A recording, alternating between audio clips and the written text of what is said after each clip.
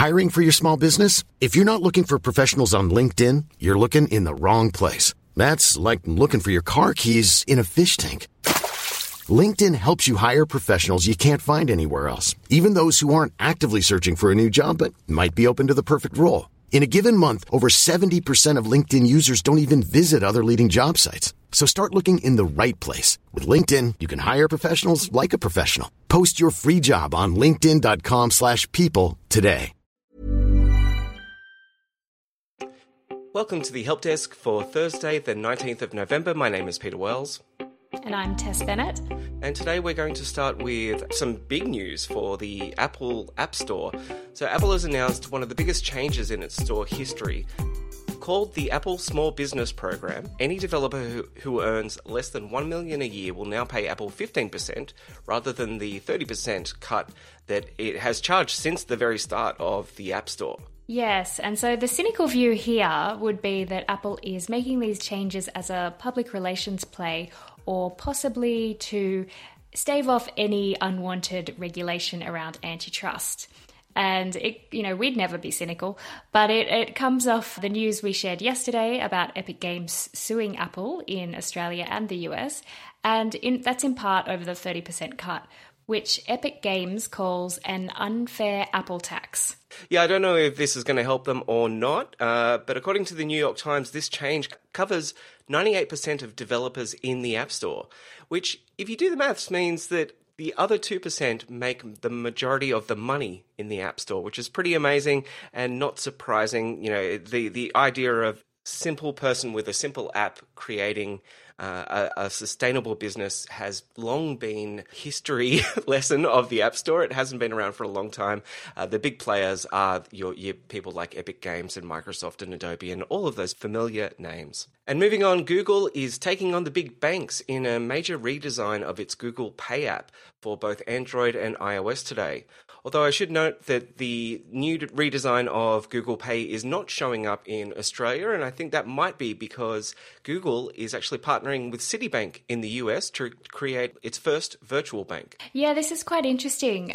Big tech getting into banking has been this sort of looming existential threat that's been hanging over banks for 5 years or so now.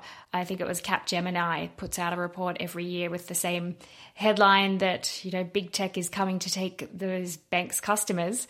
And the idea there is really that the banks need to get on top of their digital products and services, or customers will defect to Google, Amazon, and Apple when they launch these more bank-like features. Absolutely. I mean, I moved to ANZ from Westpac after being on Westpac with Westpac for like 20 years, and it's such a pain to move banks. So that's why I just kind of put up with them for so long.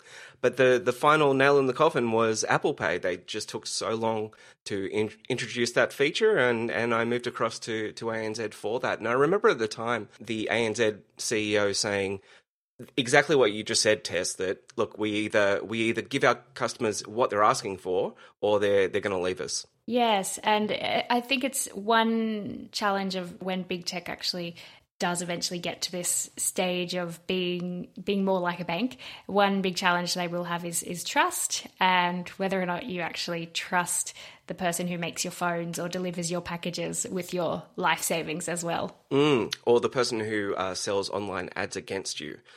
But moving on, Trump will still have power on Facebook next year, even though he is being curtailed a little bit on Twitter. So Twitter's Jack Dorsey and Facebook's Mark Zuckerberg fronted the Congress again yesterday and revealed how the companies would deal in a post-Trump world.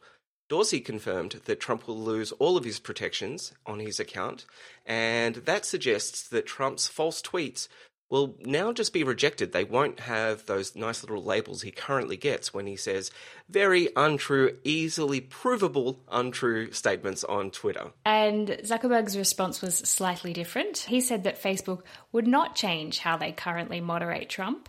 And some other interesting tidbits from the hearing were Zuckerberg had to again defend his stance about not banning Steve Bannon from the platform after he called for the beheading of government officials. Can you believe we have to read stuff like that? Yeah, I'm so far into the world of disbelief that like my radar of like what's normal is way out of whack. I think that's fair. When asked if social media can be addictive, Twitter's Dorsey said straight up, yep, it can be, while Zuckerberg said, the data was inconclusive, which is quite amusing considering that Facebook has literally been designed to be addictive from the start. Completely. And finally, Optus has launched Singtel's Gomo mobile brand in Australia. So last week saw the launch of TPG and Vodafone's low-cost sub-brand Felix. Today, Optus launched its new MVNO, Gomo. Yeah, like Felix, Gomo is just one plan, just one simple plan, but it is a little bit more generous than Felix, I think. For $25 a month, you get 18 gigabytes of data, which is huge.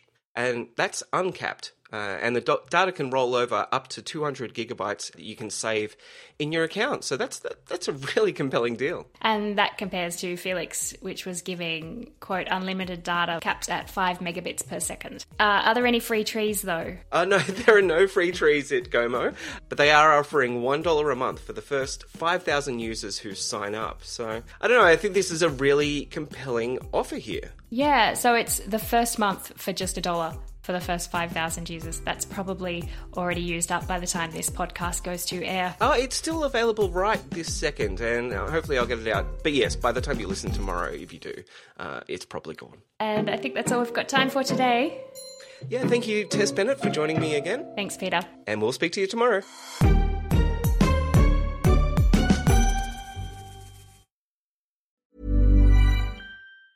Hi, I'm Daniel, founder of Pretty Litter. Did you know cats tend to hide symptoms of sickness and pain? I learned this the hard way after losing my cat, Gingy. So I created Pretty Litter, a health monitoring litter that helps detect early signs of illness by changing colors, saving you money and potentially your cat's life. Pretty Litter is veterinarian developed, and it's the easiest way to keep tabs on your fur baby's health right at home. Go to prettylitter.com and use code ACAST for 20% off your first order and a free cat toy. Terms and conditions apply. See site for details.